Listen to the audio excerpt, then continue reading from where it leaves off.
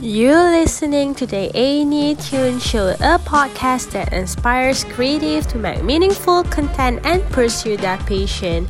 My name is Aini and I'm here to talk about lifestyle, mental health, and many more. Hello guys, hi, how are you guys? I hope you're doing fine. So in my very first episode, wow, there's a lot of I would like to talk about your life matter. So are you thinking you are alone in this world, especially in the season of life with COVID? It's easy to feel alone, but you are not. Okay guys, I know that feeling. I feel alone sometimes, but this podcast will talk about how we can tackle this together. But first and foremost, I would like to tell you that this episode might trigger anyone who has mental illness, anyone who struggles with anxiety or depression.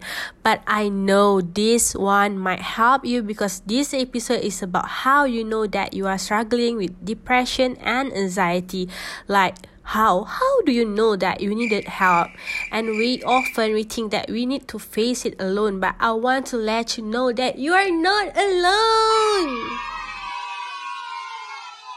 So firstly guys, I want to give you this one simple thought in knowing that if you are willing to say that I need help, it could help you to start feel better and feel like yourself again. Okay, I swear to God, you need to remember this one magical word, I need help.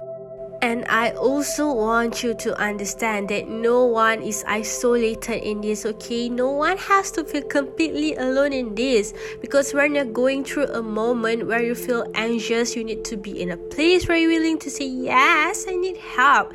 Yes, I am unhappy. And yes, I need to seek for help.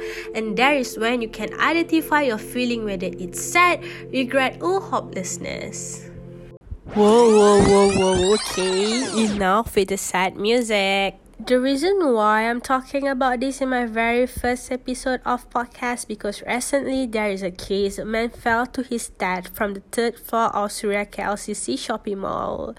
Since that case, people on social media has called for awareness, mental health issue and depression, calling for Malaysians to check out on their friends and family. So whoever listen to my podcast after this, please go check on your family and friend.